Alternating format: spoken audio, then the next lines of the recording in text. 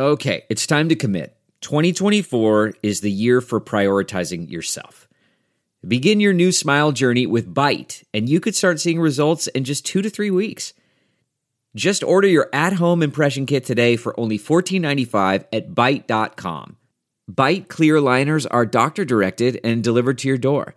Treatment costs thousands less than braces, plus they offer financing options, accept eligible insurance, and you could pay with your HSA, FSA. Get 80% off your impression kit when you use code WONDERY at Byte.com. That's BYTE.com. Start your confidence journey today with Byte. Hey, all 7 Rounds in Heaven is back. We're brought to you by the Armchair Media Network. Kendall Hinton didn't deserve that. It is I, Rob Paul, a.k.a. a fan of the worst 11-0 team in NFL history. And with me, as always, is AJ, the Seahawks only win weird Marchese. Oh my, this was a normal win with a weird ending, Rob. Get over it. Well, there was a lot of weird took place. Just like every Seahawks game. Very normal game. Yeah. Normal for the Seahawks, maybe. Weird for everyone else. Today, we're talking all the NFL rookies who thrived and struggled in Week 12. Let's hit it. 7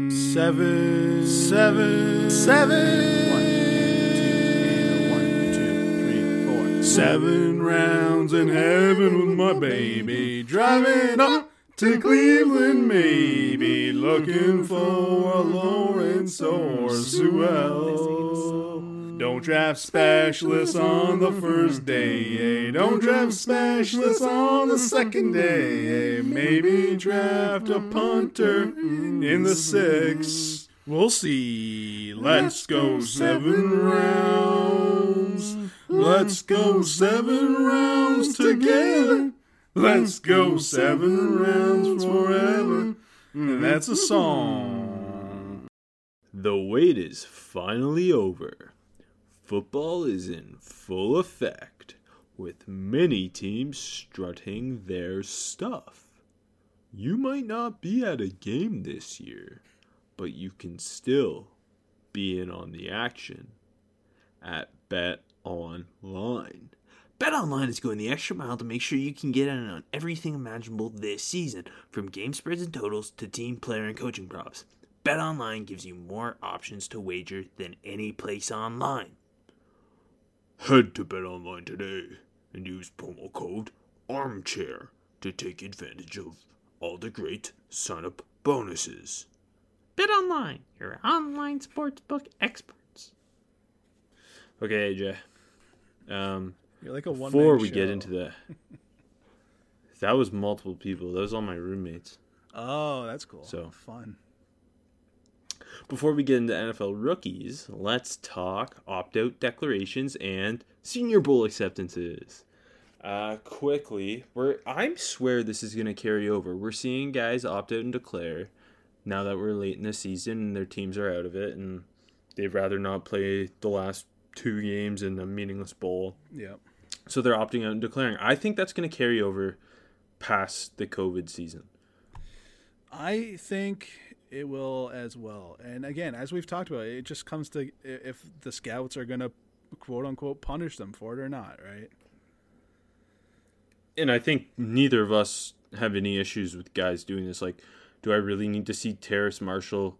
Like, it'd be nice to see him against Patrick Surtain, but he's also given me 2 years of great tape. Like, I don't think him having a dominant game against Patrick Surtain would certainly help him, but they're not going to. He's got 2 terrible freshman quarterback. Like, I'm not too worried that he opted out and declared. And along with Terrace Marshall, obviously the LSU wide receiver, we got Arkansas running back Rakeem Boyd, UCF wide receiver Marlon Williams, Texas tackle Samuel Cosme, Oklahoma State tackle Tevin Jenkins, Florida State corner Asante Samuel Jr., and Texas safety Caden Stearns. And so basically none of those guys were headed towards playing in a meaningful bowl game. Not at all. So it makes total sense. I mean, a couple of those guys our potential first round picks, Terrace Marshall, Samuel Cosme, and Sonny Samuel Jr. And 2 more games of tape, I don't think it really matters. I'm excited to see them all declare. I really like Asante Samuel Jr. I think Marlon Williams, the UCF wide receiver, is going to be a really fun eval. For sure. I'm kind of surprised that Caden Stearns declared, only because he wasn't very good this year. Mm-hmm. And he's a guy who obviously had some first-round clout after his freshman year. But other than that, I think pretty much everybody. And the thing is, like, Rakeem Boyd's a senior, and obviously this is the COVID season, so everybody gets an extra year of eligibility. So we've talked about it before. We're going to have to see seniors kind of decide that they're declaring. The first 20 minutes of the show going down the stretch is just going to be you naming names of guys declaring. It's going to be sick. Hey, the other thing is we're seeing all these guys grad transfer now, too. A lot of guys look like they're going to take advantage of their final extra year by grad transferring. We saw Mackenzie Milton, the UCF quarterback, is grad transferring, and obviously in 2018 he was incredible before the leg injury. We just saw Temple quarterback Anthony Russo is also grad transferring. I think we're going to see a lot of that where it's like kind of fringy prospects, guys who are good college players, borderline, maybe draftable at potentially, or at least be in a training camp guys. I think we're going to see a lot of those seniors become super seniors in grad transfer. No, that's a good point. And just like we saw in the offseason, a lot of the borderline draftable, late draftable FCS guys moving up to the FBS because of losing the season. And it's just all the ramifications of COVID. It's kind of interesting and extremely weird. Yes. Super weird, super interesting. Going to be weird draft process, weird tracking this. It's going to have an impact over the next this past draft, this draft, next year's draft. They're all going to be impacted by these types of things. It's going to be super weird, but I agree with you. Super interesting. I mentioned Senior Bowl acceptances, AJ's favorite part of the show, where I name the offense. AJ tells me the coolest player. Okay. Then I name the defense, and then AJ tells me the coolest player. It's the greatest part of the show. Let's do it. Okay, so senior offensive acceptances, not too many. Ohio State running back Trey Sermon, Arizona State wide receiver Frank Darby, and Southern Methodist tight end Kylan Granson. I think the coolest player of that 3 players, Rob, is Frank Darby, who I was really excited about in the summer. The Pac-12 season's weird. We don't even see Arizona State play that much. But I'm still excited. I thought he could have been a huge riser, and I think he can go into Mobile and, if it happens, put on a show. Yeah, Arizona State has played 1 game. I think this is huge for him in particular because, like you mentioned, we both thought he was going to be a big-time senior receiver riser this year. I almost feel just with everything going on with Arizona State right now, maybe we won't see him play a game. Yeah. He got hurt in that first game and didn't really play. So this is actually massive for his draft stock because he's a guy who looked like he could potentially be a top 100 pick. Exactly. And so, yeah, this is one of the examples that guys who you kind of maybe forget about during the season and, like, this weird-ass year really affects them. And then, hey, if the Senior Bowl happens, this is huge just on a personal level for his stock. Okay, I'll give you the defensive ones now. A couple more. Houston edge Peyton Turner, Ohio State edge Jonathan Cooper, Ohio State linebackers Baron Browning and Tuff Borland, and Washington corners Elijah Molden and Keith Taylor. The coolest player, Rob? Elijah Molden for sure, baby. Wow, I'm shocked. You went 2 for 2. Maybe you're just playing up to my love for the Pac-12, but you went 2 for 2. I think they're just the coolest. That's all I got to say. And hey, we saw Molden. We talked about him on this week's show at the last episode, how dominant he was on Saturday. One of the best players in college football on the weekend for sure. And you said you think he's a day 2 guy.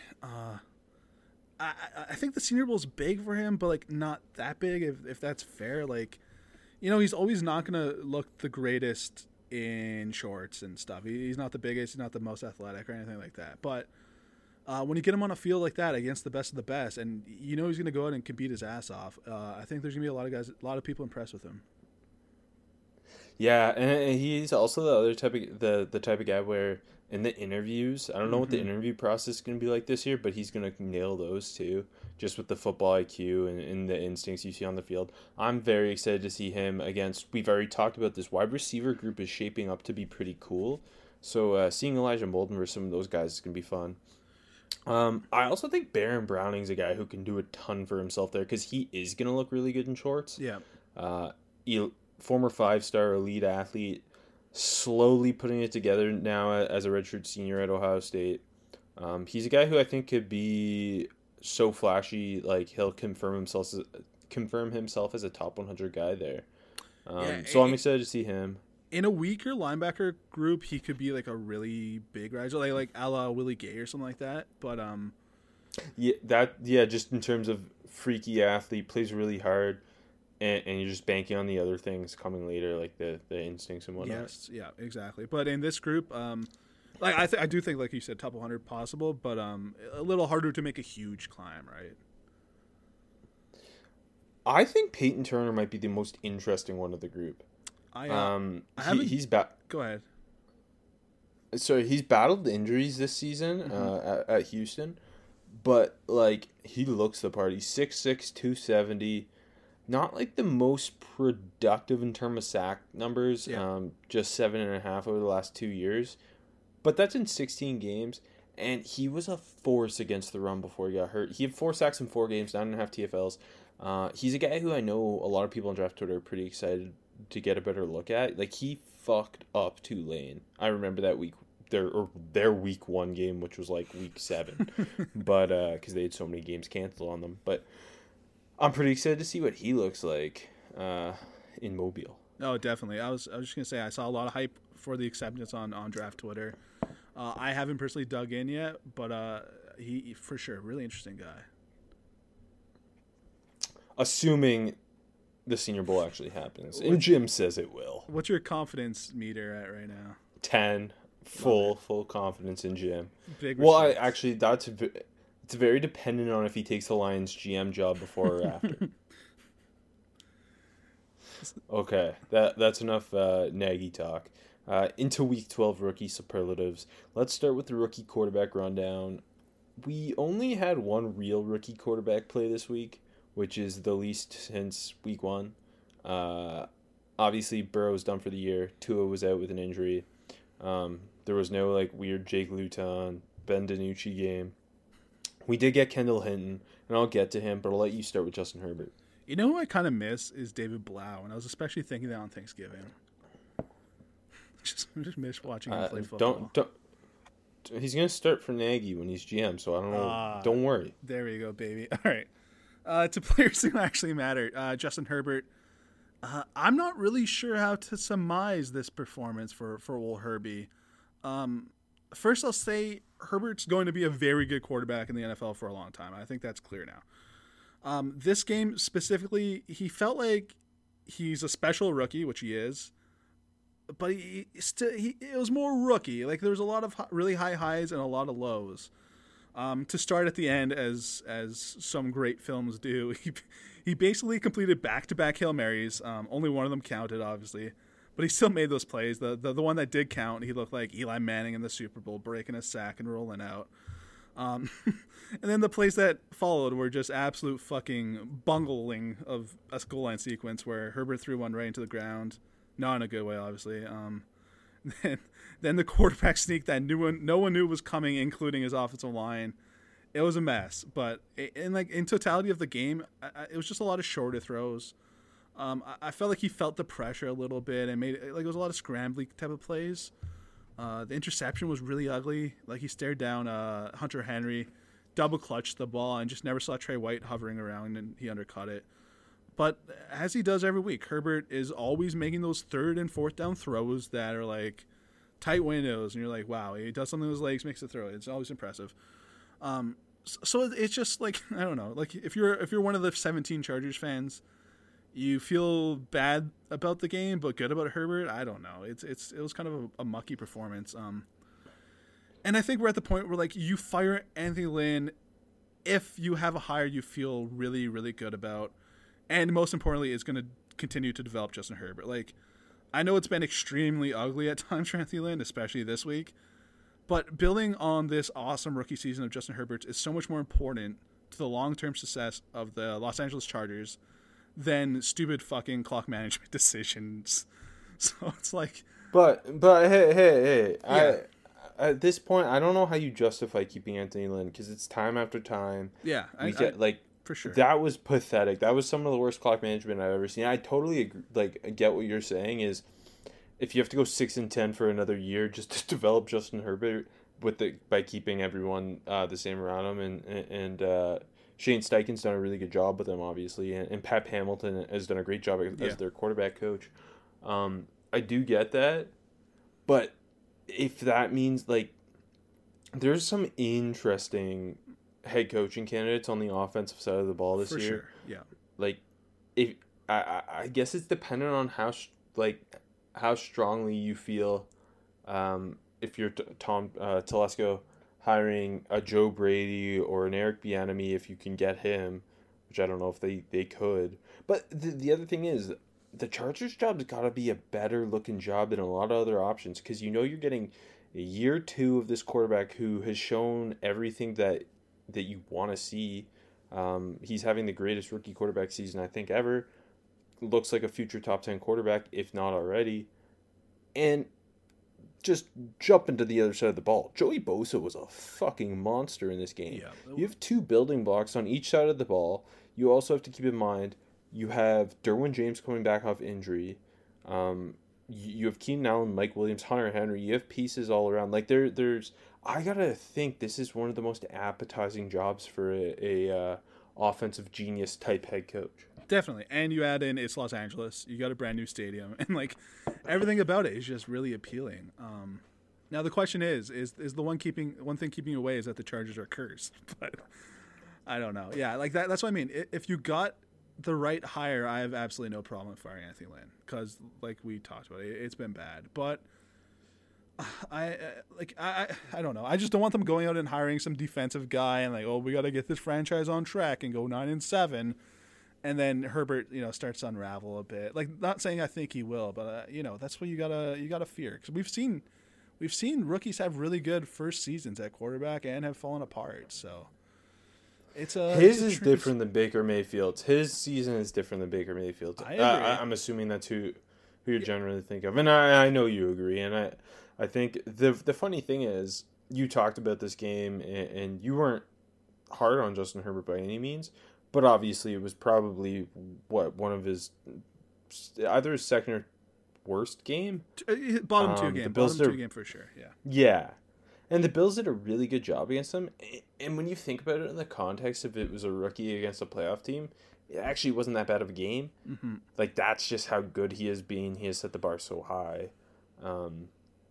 If you could hire anyone as head coach, if you're the GM of the LA Chargers, and don't worry, AJ, I know you would never take that job, but if you were, who would be the number one coaching candidate on your list? God, it's hard not to say Joe Brady. I keep going to the Joe Brady well, and I sound like a broken record, but it's hard not to say him right now.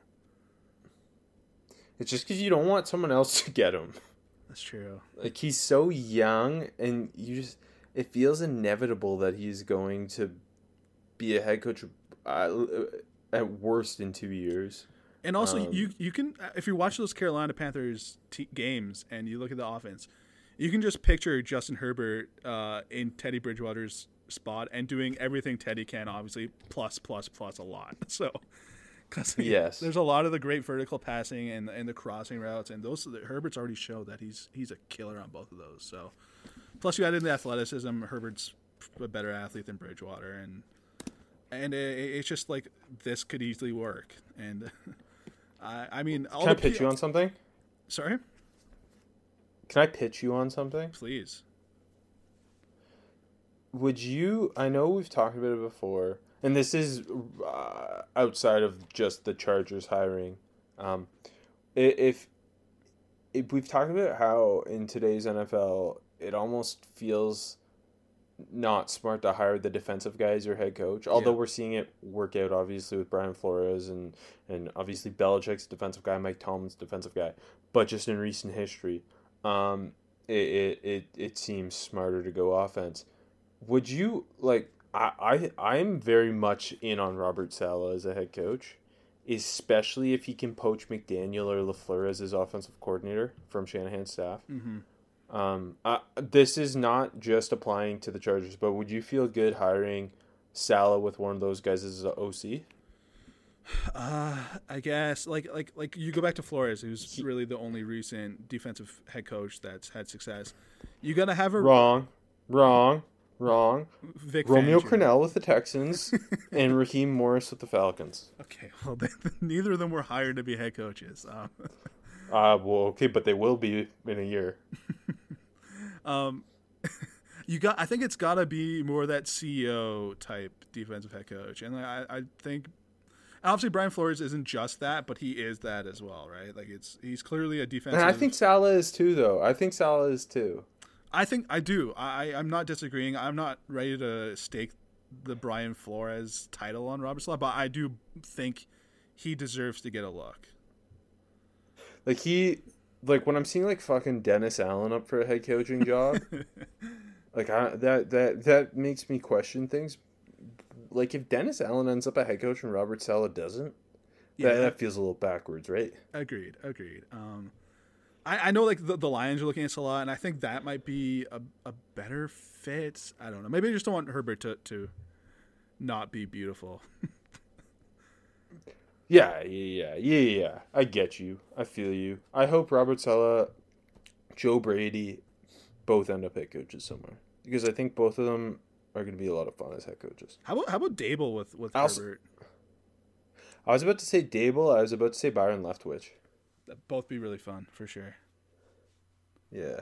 Byron Leftwich feels like maybe a year or two further away than those other guys. Agreed, and maybe he'd rather just hang around. Like even like if he gets an offer, maybe hang around a little longer. Anyways, but yeah, no, agreed. I think the ultimate plan is he'll be the head coach in waiting in Tampa. Exactly. Yeah.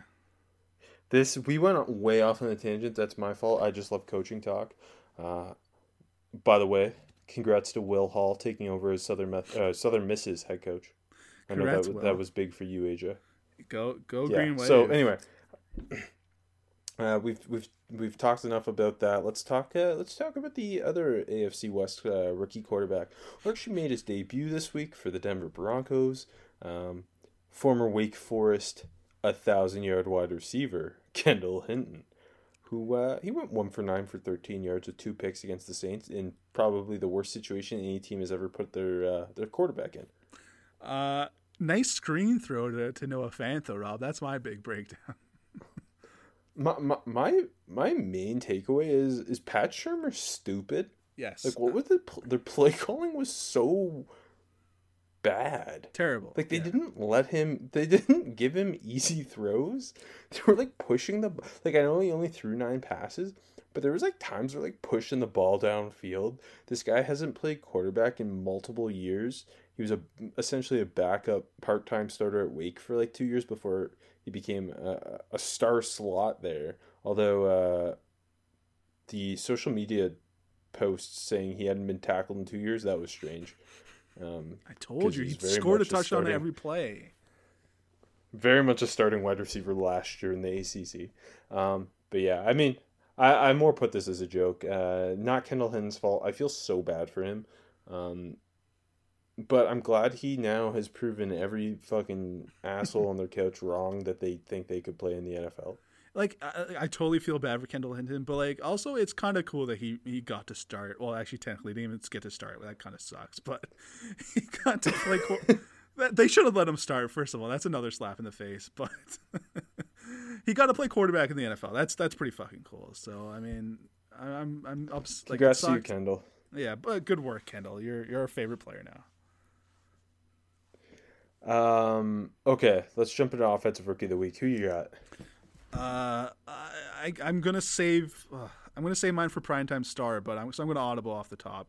I'm gonna go Justin Jefferson, who, I mean, 7 catches, 70 yards, 2 touchdowns, in what would be a big game for a lot of wide receivers, period, let alone rookies. It's just almost ho hum for Justin Jefferson now. It's, I don't even know like how many people talked about this performance. It's just like first touchdown was just an easy little post on the goal line. Wasn't flashy, but he ran it perfectly. Great acceleration in and out of the cut. Second touchdown, he caught it short of the goal line. Out-muscled the defender, got into the end zone. It's just like he's so damn good, but it's like it's almost like he just gets overlooked because he is so damn good already. Yeah, he is a freak of nature. I mean, his route running ability is what's made the difference. I think I guess it's the fact that, like you kind of alluded to, he's so consistent that him having 70 yards and 2 TDs almost expected now. Yeah. And it's funny because this was a week where a lot of the other top rookie receivers struggled. Like, yeah, exactly. And I'll get to it in a bit, but like we saw it with CeeDee Lamb, we saw it with Chase Claypool, like Jalen Reagor did not play very well, like guys like that. And here's Justin Jefferson just absolutely dominating. I mean, poor Jerry Jeudy didn't get a catch, but that's for other reasons. But like he's arrived. He's going to at least be considered, I think, as a potential top 10 receiver next year. Very much, and he already feels so much like a vet, like especially in the route run. You just watch him like play in, play out, and if you just focus on him, he doesn't feel like a rookie out there at all. I think it was one of your tweets that really pointed out something that kind of stuck with me. It was obviously coming out of LSU, there's some questions about his speed. He ended up running a good 40, so it didn't actually really matter. Yeah. He's obviously not nearly as straight line speed explosive as a guy like Henry Ruggs or Jalen Reagor, but it's the fact that he just carries the speed through the routes. He doesn't like that. That's I think a piece to route running that maybe is forgotten about is the ability to keep speed through your route, through the break. Like everything stays on time.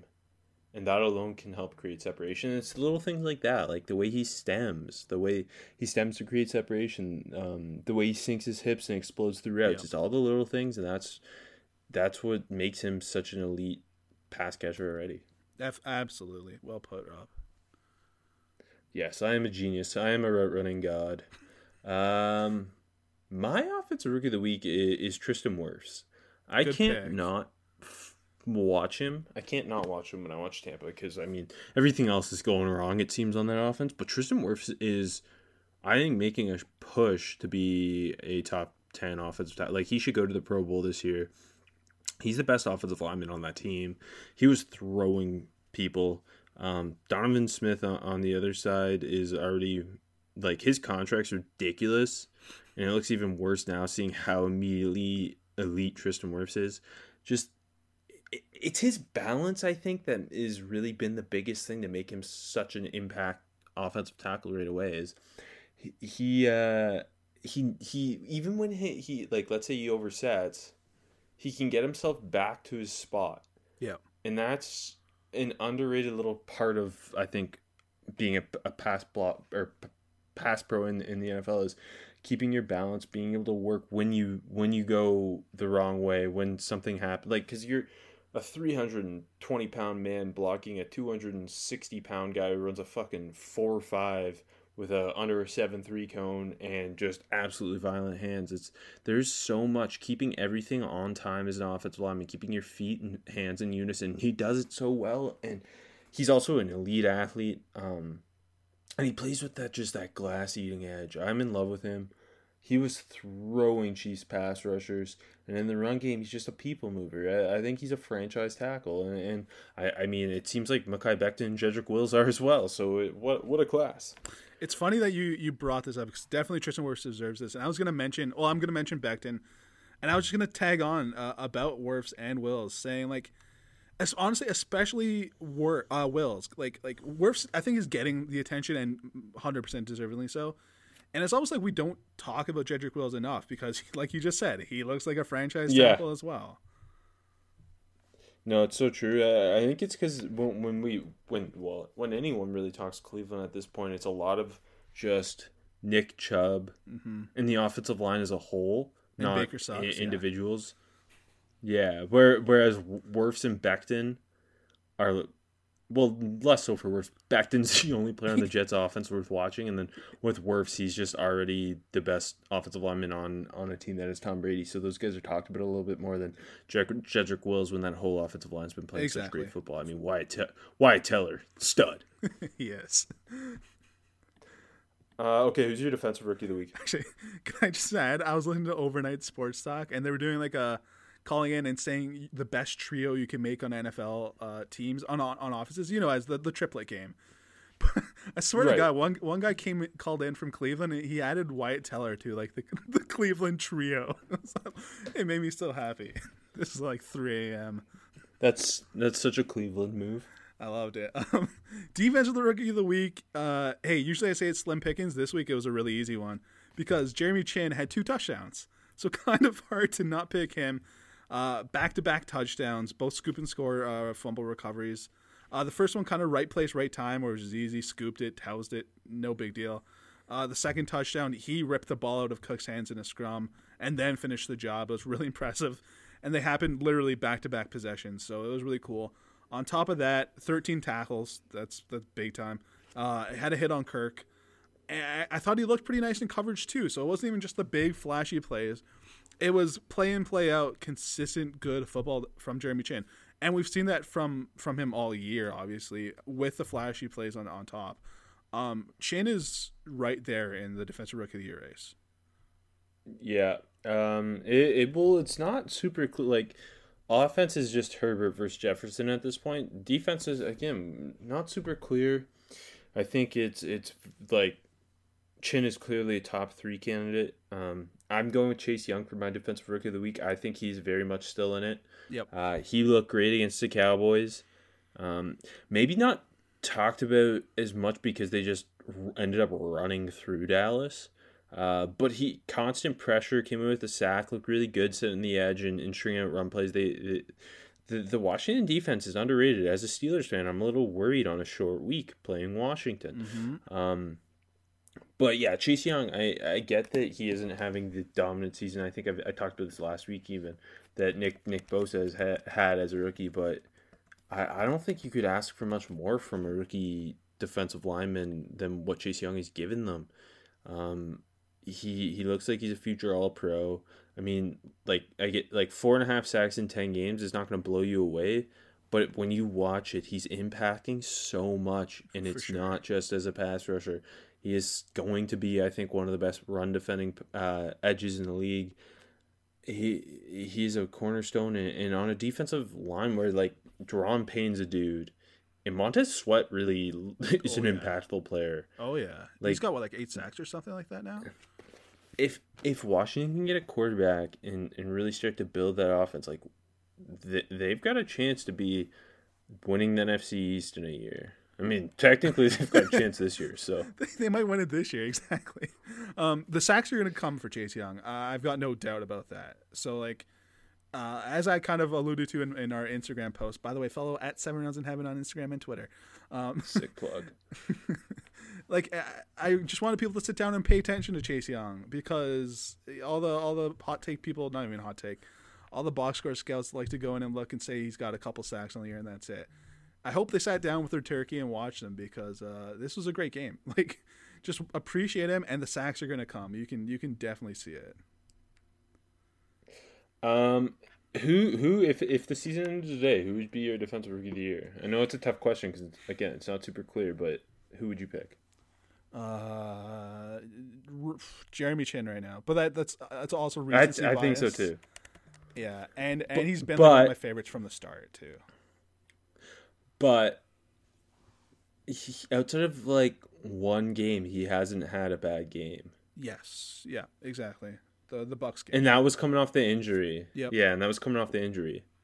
Exactly. So, I don't know. I think he has meant more to the Panthers' defense, maybe game to game, than any other defensive rookie, and that's kind of what separates it. Agreed. Yeah, on a defense that has a lot of rookies playing. Correct. Speaking of, we have not talked about Derek Brown in a while. Anyway, we haven't. Who's the worst rookie this week for you? This one's not really fair from me. I'm going to be honest. It's more It's so Kendall Hinton. Yep, Kendall. Imagine if I did that. It's such a dick move. This one was more like worst game plan and more of an underwhelming performance. I put Antoine Winfield Jr. I know if you put it at the scope of himself, it wasn't that bad, but like watching him standing like stagnant in the middle of the field while Mahomes is just slinging it to Tyreek Hill, it just wasn't a pretty sight. Like I don't know, like he couldn't really make the plays. Like it's asking a lot, but like having Davis cover Hill all game with little help was silly. But it just wasn't a good look seeing Winfield like late to react with all these balls sailing down the field, or just like I don't know. It's hard for me to really ding him. I know I am, but like it was just such a shit game plan from Tampa. And then like they fixed it a bit in the second half, but the game was they didn't really have a shot at coming back. It's over. If they just, I don't know, did they just not expect them to attack deep? That doesn't make sense. Like I don't know, man. It kind of. I'm not upset about it, but I just wanted Winfield to go out there and like have a spectacular game. So it's more of an underwhelming, but still. No, I think that's fair. I'm kind of same boat as you, where I didn't have a extremely blatant like this guy was a complete liability rookie on this week, but I did go with Isaiah Simmons, who coming off that big game, you're hoping to see him kind of build on it. Mm-hmm. Against that kind of Patriots heavy set running attack, they kind of played him less than I think they would have if it was against a different type of offense. Like it was a lot of Devondre Campbell at times, kind of a consistent rotation between the two of them. He only ended up playing about 30% of the snaps, and it was a lot more as just for his blitzing. Which again I think is a really smart way to get him involved. Vance Joseph's done a really good job, kind of deploying him as a blitz specific player.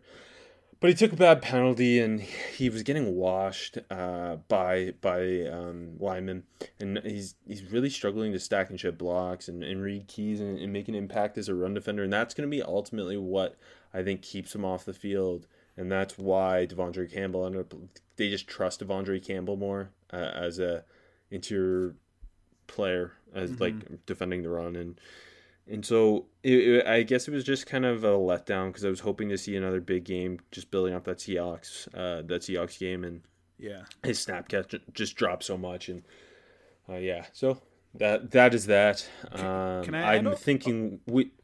Oh, so, go ahead. Finish your thought. Oh, I was just moving on, so you go ahead. I don't know if this is the time for it, but I wanted to bring it up because I noticed something funny.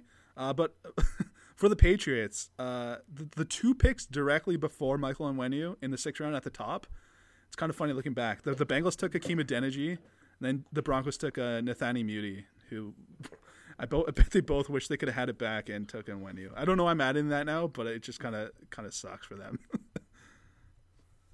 This is the only thing Michigan fans have to flex these days. That's a good point. Okay, I'm betting we both have the same primetime star from the afternoon Thanksgiving game, AJ. Am I guessing right? We do, Rob. Antonio Gibson, he was the gobbler or whatever they call it. Ran for 115 yards, 3 touchdowns against Dallas. He looked fantastic. I think the thing about him is he's such an athletic, twitched up freak that you forget how big he is. Yeah. He's massive for a running back. What is he? Was he 6'2", 220? He's 6'2", 220. Yeah. That's silly. And just bouncing off tackles, and you saw that burst in the open field, and he is, I mean, if you were to look at who the best rookie running backs are this year, he's in the top 3 for sure, right? Yeah, right like now. Sorry, it's Gibson. The man has 11 rushing touchdowns. The man has 11 rushing. Oh, it's not James. I thought it was James Robinson, but I guess not. And James Robinson, my king. James Robinson's been the best rookie running back. Correct. Yeah. Yes. But and then Gibson and Swift, and I think that's definitely the top 3. And what a dude! That's why I think they're a quarterback away from being a really, really interesting, fun team. They're fun to watch. No, definitely. I hope they get that quarterback in the draft, and then just offensive line pieces, and that's it. Because even like you mentioned, we know the front seven is loaded, but the back half of that defense has been playing awesome this year too. Yeah, no, like they've done a good job. I think it's the Ron Rivera effect in getting rid of Allen, and they're finally turning things around a little bit, and things are trending up. I like Washington. I like their colors, and I hope they just stay the football team. I'm still not sure how I feel. I definitely like their colors. I agree with you. But I don't know if they should pick a name or just stay the football team. If they make the playoffs, they should stay the football team. It totally depends on what name they pick. Yeah, I mean, I have very low expectations, so yeah. Okay, speaking of low expectations, underwhelming performance. Well done. I'm sticking in the same game. I'm going with CeeDee Lamb, and it's like, I don't know. It wasn't that bad, but 5 catches, 20 yards, had the drop in the end zone. It was just like selfishly. That's what stands out. Yeah, exactly. That play, and then selfishly, I wanted to see Lamb put on a show on Thanksgiving. So, like again, the Cowboys were shit, but I don't know. I wanted more.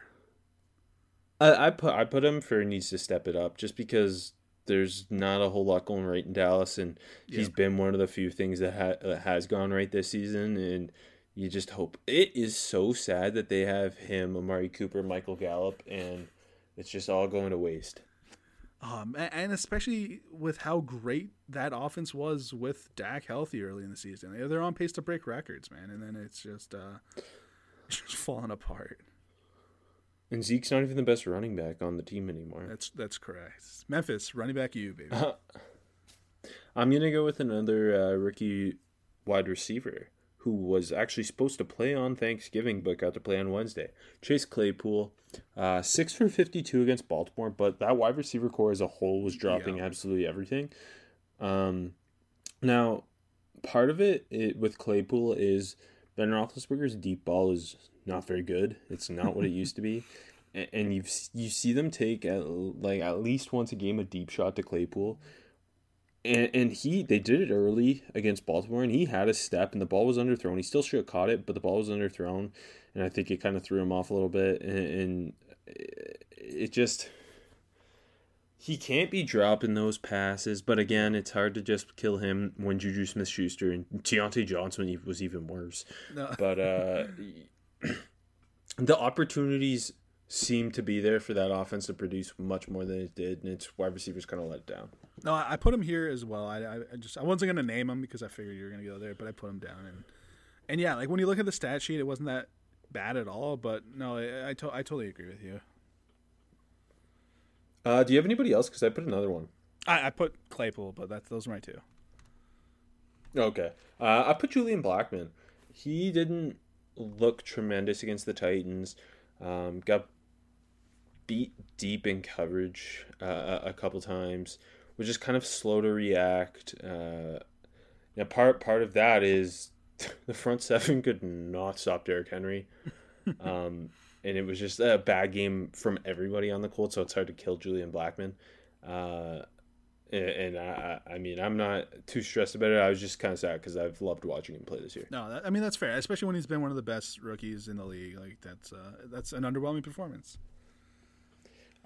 That's another guy who I wouldn't mind seeing with Justin Herbert though, Arthur Smith. Yeah, no, that'd be interesting for sure. With Najee Harris, baby. Draft Najee Harris. Yes. Okay, who looks like a hit? Hey, you know who finally had his flashy game? Javon Kinlaw. So I had to give it to him because guess what? He had a pick six. And it was just great eyes on the play.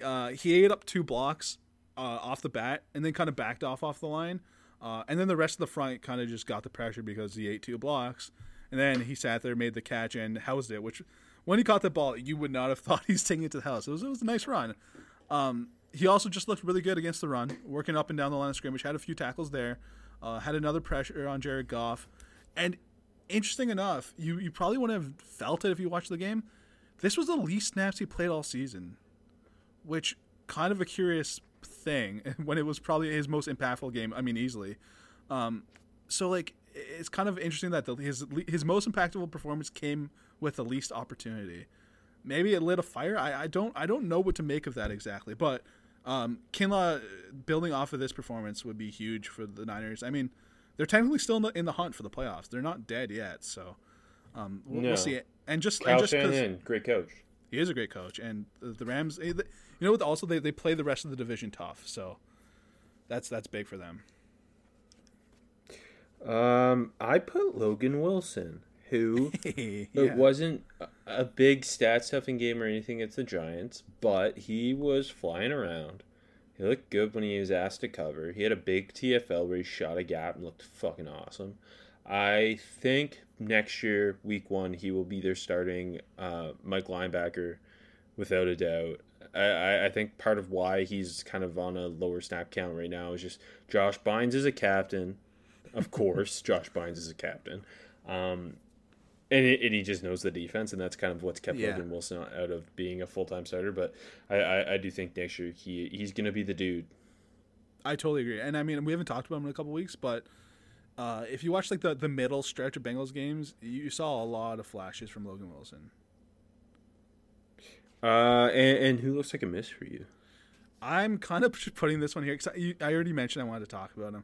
So this is kind of just to generate content, but I put Mekhi Becton, all right? And not in a negative way at all, but in a negative way for me. He was technically my OT number 4. I had him behind Andrew Thomas, so I'm not going to pat myself on the back there. I mean, he went 11th. I had him 13th over on my board. I'm not too stupid, but he's fantastic. He's fantastic. And it was just another game where he was absolutely rock solid in pass protection against the Dolphins. And that front has been getting pressure legit for a long time now. And he looks solid, and in the run game, he was just mauling people as he always does. And getting to the second level, bullying linebackers and defensive backs. It's just so impressive to see a man of that size, which there's not many men that size, and how well he moves at that size. It's amazing. And you know what? I have another kind of interesting thing I noticed. I'm not sure what to make of it either, is when Becton doesn't have anyone pressure him immediately in pass protection, he kind of just stands near the line of scrimmage and like waiting to pick up another rusher, even though there's no rusher coming. Now, I'm sure this is like intended by the coaches, but I think the Finns picked this up in film study and exploited it a couple times because sometimes they just didn't test Becton and pressure the rest of the line, and it worked. One time, Darnold like basically ran into Becton's ass.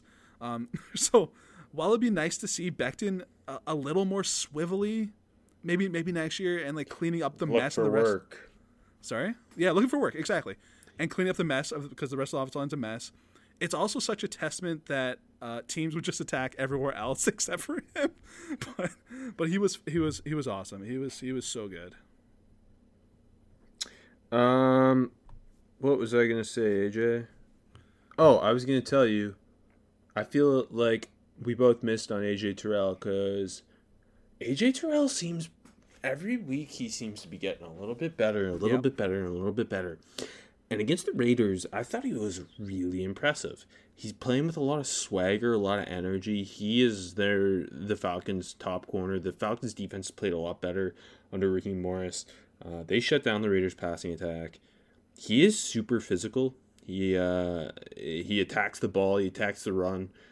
He just seems like a straight, like he's giving me those early season Jalen Johnson vibes where it's just like kind of straight business with him. Like he just seems so NFL ready all of a sudden.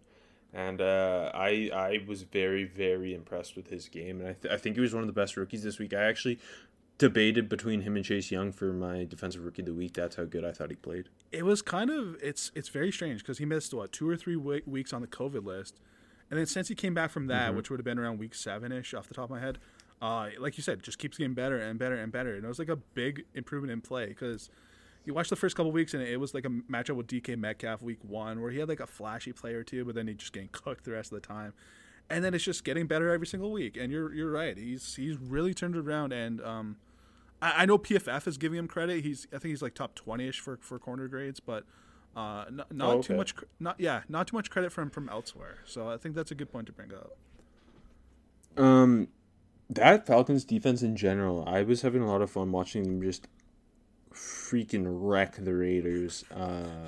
They had like Deion Jones is obviously a dude. Yeah. But like even though they don't have a stud pass rusher, Like like on the edge, the defense looked like Keanu Neal. Healthy Keanu Neal is so fun. Like I said, AJ Terrell is awesome. Deion Jones is awesome. Foy is a dude. I'm gonna mention another Falcons linebacker in a little bit who happens to be a rookie. But yeah, just really, really fun when things are going right for the Falcons because they have guys everywhere. Yeah, just never seems to work out. It's been since they lost the Super Bowl. It's just injuries and mainly injuries and just not all coming together for them. It's they've been such a weird franchise the last half decade. You know what's been weird the last half decade, AJ? My pubes. That's why support for 7 Rounds in Heaven comes from Manscaped, who is the best men's below-the-belt grooming. Manscaped offers precision-engineered tools for your family jewels. Jingle balls to the walls, fellas. Listen up. Untrimmed pubes are a thing of the past. It's time to gear up and get yourself the gift of shaving this holiday season. I'm talking about the Manscaped Perfect Package 3.0. This revolutionary company, Manscaped, has redesigned the electric trimmer. Their Lawnmower 3.0 has proprietary advanced skin-safe technology, so this trimmer cuts your nuts on your nuts, not cuts them. Just like you can shave your balls with it, is what that means. It's also waterproof, so you can use it in the shower. The Lawnmower 3.0 comes inside their brand new Perfect Package 3.0, which makes for the perfect gift this holiday season. It's literally everything you need to keep trimmed, cut-free, and smelling nice down there, opposed to untrimmed, full of cuts, and smelling bad down there. And don't use the same trimmer on your face as you're using on your balls. That's just nasty, and you'll get face crabs. The Manscaped Perfect Package 3.0 also includes the Crop Preserver, an anti-chafing ball deodorant moisturizer. I don't leave the house without it. You already put deodorant on your armpits. Why are you not putting it on the smelliest part of your body? Your balls stink. Speaking of sweaty and sticky balls, I'm thankful for the Crop Reviver. This product, along with the Crop Preserver, keeps your balls from sweating, smelling, and sticking. It's kind of the best product they have, to be honest. My balls are always sticking, and not anymore. And these products smell good. Their manly scent is attractive and will help set the mood, if you know what I mean. The Perfect Package also comes with a pair of Manscaped boxers that'll keep your junk feeling fresh all day. It's time to upgrade those overused pairs of boxers to Manscaped's high-performance anti-chafing boxers. 'Tis the season to Manscaped, so get yourself, your dad, your brother, your friends, your boss, the Manscaped Perfect Package 3.0. Maybe you don't get it for your boss. I don't know how that would go. Get 20% off and free shipping with the code armchair at manscaped.com. Your balls will thank you. Also, you know who else will thank you? Your wallet. If you go to Bet Online, you just go online and you bet at Bet Online. Guess what? College football, college basketball, the NBA is going to start soon. We got a whole Christmas slate coming, baby. Bowl season, NFL playoffs. Oh, I'm getting turned on just thinking about it. So, go make Christmas gift money by betting online and use code ARMCHAIR to take advantage of all the great sign-up bonuses. AJ, who needs to take advantage of their opportunity and step it up in this rookie class? To throw some cold water on you getting turned on, one of both of our favorite first-round guys, Jalen Reagor, who, I mean, yeah, the team is a disaster. Yes, Carson Wentz stinks like non-manscaped balls, but Jalen Reagor was a first-round pick, right? Like his team is desperate for playmakers. You look at what we alluded to. The rest of his fellow first-round rookies are doing. I mean, CeeDee Lamb quieter this week, but a lot of them have been amazing. Like he needs to start. They've at least had a game. Exactly.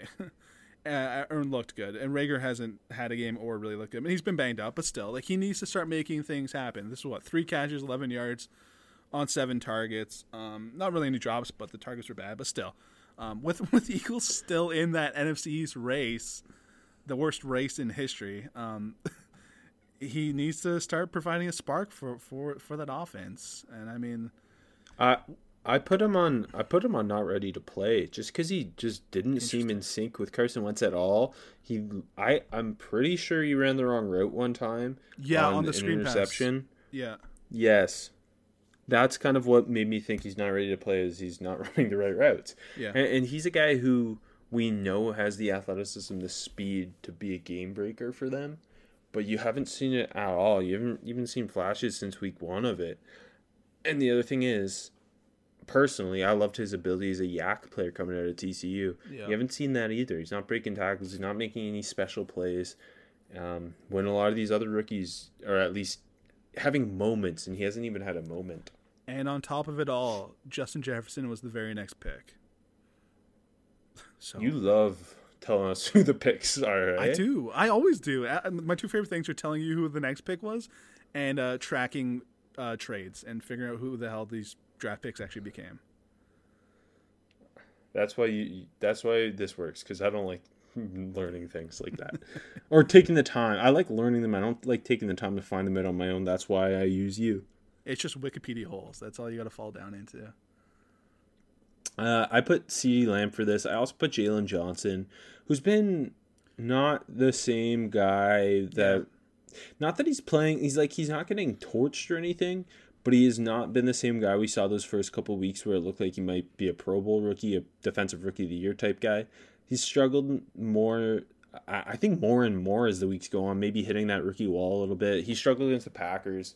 And for this Bears team to be competitive, their defense needs to be at its absolute best, and that's why I think he's kind of... It's hard to kill him because he was playing at such a high level. It's hard to kill him for kind of taking a step back and hitting that rookie wall, but they do need him to step it up. No, that's fair, and I think the Bears' defense as a whole has kind of been slipping a bit, and I do think you're right though. It's the reverse AJ Terrell. Maybe AJ Terrell is zapping his powers because it's each week he's kind of taking a little step back and back. And like you said, they're not a bad game, and like Devontae Adams is maybe the toughest matchup in all of football right now. So it's not like it's brutal, but you're definitely right. You're definitely right. When am I wrong? Who's not ready to play? I said I got Jalen Reagor here, so who you got? I got a player that went a lot lower in the 5th round. Another one that's not really fair, but Colton McKivitz got thrown in to start at right guard for the San Francisco 49ers. And as you can kind of anticipate, Aaron Donald just absolutely ruined him. Hey, to give him some credit, because I like to always find the gem in the dark here, but he had his moments in the run game, which I guess is promising, but he's not going to see Aaron Donald every week, but it was ugly, man. It was like at least 5 times in Pass Pro where Donald just won before Mullins could even get the snap or get 2 steps into his drop. It was just instant victories, and it's not fair for him. But hey, I put him here, and hopefully he can get not a Hall of Famer next week and put more together in the run game like he kind of flashed. Okay, jumping to best day 3 rookie. I alluded to this earlier. I put Mykal Walker as one of... I put 3 of them, but I put Mykal Walker, who... I don't think he made a tackle in the game, but he just brings so much energy. He's the 3rd starting linebacker, so he plays 30-35% of the snaps. But he brings a ton of energy, looked good in coverage, flying around the field, and he kind of fits the same mold as Deion Jones and as Foy, where not the biggest linebacker in the world, but kind of a psychopath with his energy and such an explosive dude. And I just think the Falcons have a type at linebacker, and he's fit well as that 3rd guy for them. Yeah, you know what? I liked him before the draft. Then I even thought he went too high. They took him in the 4th round, if I remember correctly. But he's been quietly good all season. Just like Foy was last year. There you go. Who you got here? I got 2. My first one I'll go with one guy I've really enjoyed all year, Gabe Davis. It was another 3-catch, 79-yard touchdown performance. The touchdown was easy. It was a sweet trick play where Cole Beasley threw him the touchdown. But then he had an awesome 44-yard catch down the sideline where he just went up and plucked the ball over a defender. I wouldn't say he mossed him, but he went up and it was awesome. And then his other catch, only 3 again, was just a nice chain mover on a little comeback route. And I'm just excited to see Gabe Davis get a full, hopefully normal offseason in Buffalo and see how his role expands there. Because I think we'll see him secure that 3rd receiver spot, getting down, becoming like a real downfield threat. I think Gabe Davis could be a real interesting guy to keep your eye on, and he's been really good as a rookie. You love UCF. I do. Well, guess what, AJ? I love Louisiana. So my other two best day three rookies are Bears rookie receiver Darnell Mooney and Chiefs corner L'Jarius Sneed, both from schools in Louisiana. Wow, well done. Mooney, I think, will be putting up such good numbers if he was literally with any other quarterback. Yeah. And Snead's a guy who we talked about early in the season. He looked really good, and then he got hurt. Now he's back, and he's playing meaningful snaps, and I think he's going to be a starter for the Chiefs for a while. He's a very good athlete, and he's just always around the football. Yeah, I know for sure. And what, he had 2 picks in his first 2 games before getting hurt, right? If I remember correctly. Yeah. Hey, this one's gonna make you happy, Rob. You know who had their best game of the year? Troy Pride, baby, the Bear Man himself. He only gave up 1 catch on 4 targets. Had 1 pass deflection officially, but he made a play on another one. And just like in constantly good positioning for the Panthers against that Vikings passing offense that usually finds some nice stuff. And all the Jefferson plays and BC Johnson in this game plays were just not really going Pride's way. It was a quiet, good performance, and Pride's been pretty this year, so that's just really promising for him. Okay. I'm going to let you tell me your confidence level on if you will know who my best undrafted rookie is when I name him. Like, if you will have ever even heard of him. Oh, if I've ever heard of them. Yeah. 70. And here comes the train. The confidence train. Okay, I'm boosting my number up. I'm going 80. I'm 80% sure I'm going to know him. Okay. Nico Lalos. Oh wow, I was too high. I have no idea who that is. Yeah, it's because I didn't know who he was until he intercepted Brandon Allen. Undrafted rookie of Dartmouth.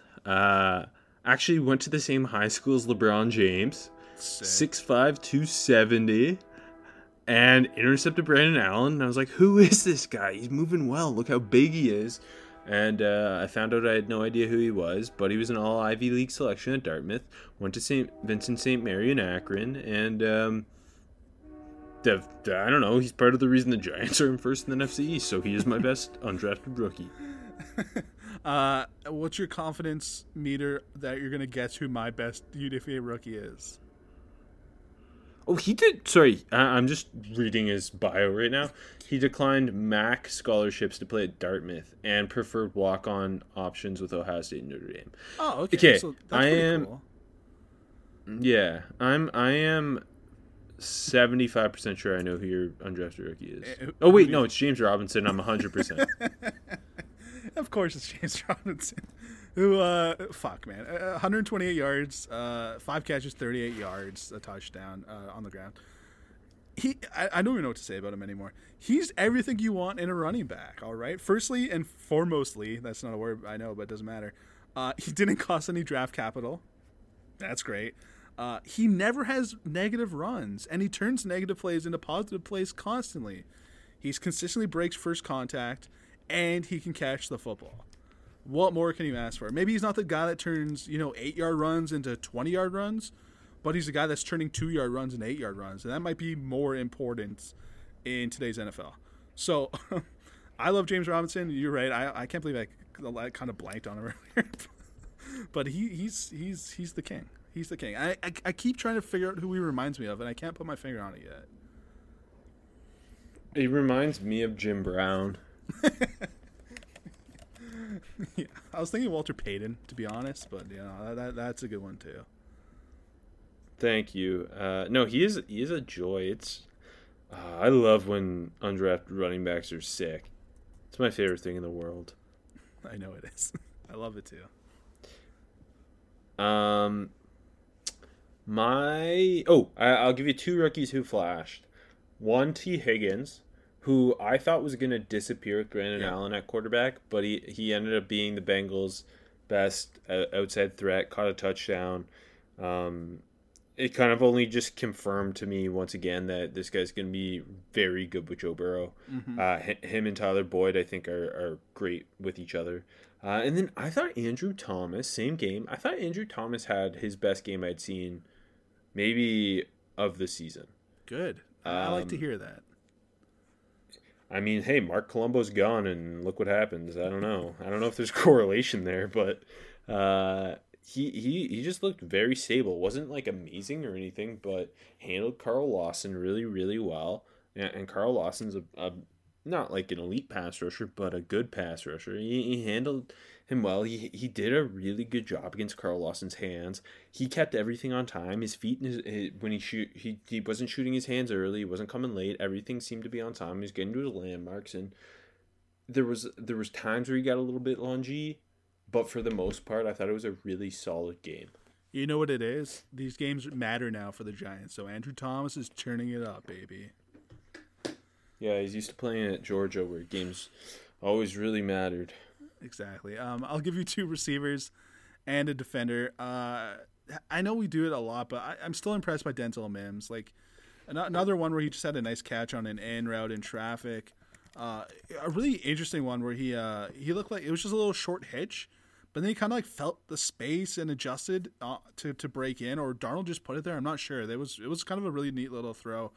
And just a really impressive hands catch, like kind of around a defender, and then big yak on that. And it was on a 3rd and 9. I think he got 30 yards there. Nearly picked up another 3rd and 16. Got called for offensive pass interference, but in general, really promising. I know we've talked about him since he's been back, like almost consistently here. But the Jets got to feel really good about what they're seeing from Denzel Mims. The other receiver. How about Colin Johnson for the Jags, who had a big game, 4 catches, 96 yards, a touchdown. The touchdown was pretty sweet. It was just a nice catch and run on a crossing route. And just like every time he touched the ball, he looked good. And early in the season, he was just more of the, like they're giving him some red zone looks and letting him be a catch, jump ball type of guy. And it was a little hit and miss. Sometimes he looked good. Sometimes it wasn't working. And now with a couple of receivers going down, Chris Conley and such, and he got more playing time, and he looked pretty good. And Mike Glennon is not that bad. Okay, for out of nowhere ruck, I'm going with he's not out of nowhere, but I just wasn't expecting it, so I'm counting it. Adam Troutman, and it wasn't as a pass catcher. Just caught one pass for 8 yards. Taysom Hill looked just horrible. This game was not fun for me at all. No. I picked it when we were picking games thinking it'd be hilarious. It wasn't. It was just horrible. But the Saints ran for 229 yards on the ground. Adam Troutman looked phenomenal as a blocker. Like he's going to be one of the best blocking tight ends in the league, which I wasn't expecting him to be that dominant as a run blocker. But yeah, he just looked great. He played 61% of snaps. They were going a lot of heavy because their quarterback is a wide receiver or maybe a running back, just like the Broncos. But yeah, no, I was very pleased, and I think like Jared Cook has been very inconsistent this year, so I think maybe next year it becomes the Troutman show as Jared Cook ages. People forget Jared Cook's like very old. He is. I'll give you 2 that also aren't really the most out of nowhere. One you brought up last week, Bryce Hall. I thought he had a big bounce back game against Devontae Parker. It was a really physical battle, to be honest. He lost a few, but he looked pretty good. Like, he definitely wasn't getting out physical by Parker. Had a nice PBU, 6 tackles. So, like, even when Parker was making the grabs, Hall was, like, right there, nearly making a play on the ball and then making the tackle if he didn't. Got called for pass interference as well, but it was like a short back shoulder throw that was kind of tricky, and he actually made the play on the ball but didn't get his head around, so they threw the flag. One of those where I'm like, you got to let the guys play, but it's probably the right call. So after Lamar Jackson didn't look good again, Davis got beat for a touchdown by Gesicki, but kind of wasn't that bad the rest of the game. This Jets defense is more entertaining to watch now because they have so many rookies contributing, and I was a huge fan, anyone who's listened to the show, of Bryce Hall. And he went in the 5th round because of injuries and such. But and he's been hurt all year. But this is interesting. And hey, the other one I had to throw in here because you mentioned him for Start the Rook last week.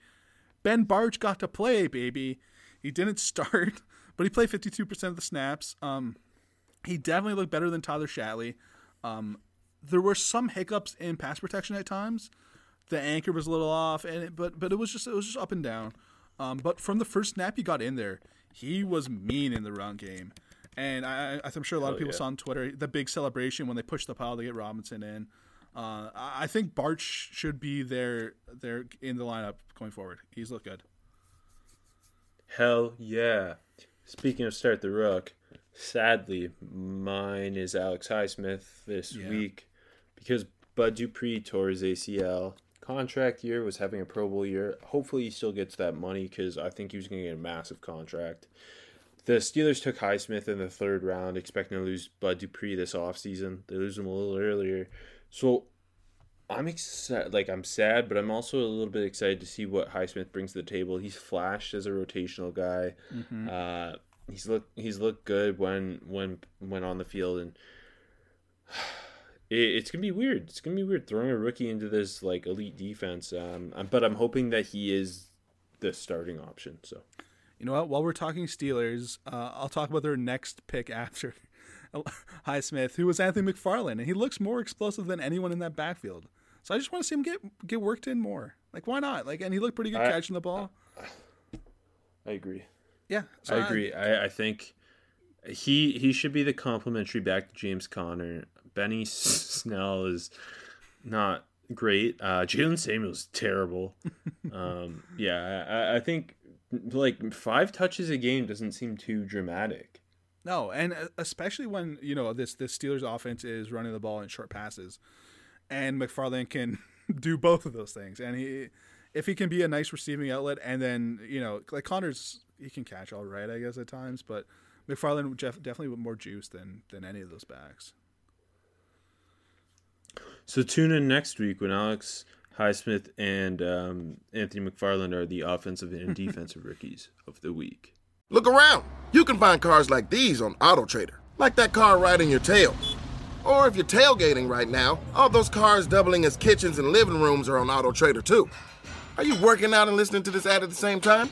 Well, multitasking pro, cars like the ones in the gym parking lot are for sale on AutoTrader.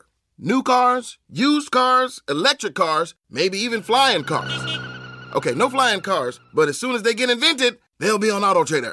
Just you wait. AutoTrader.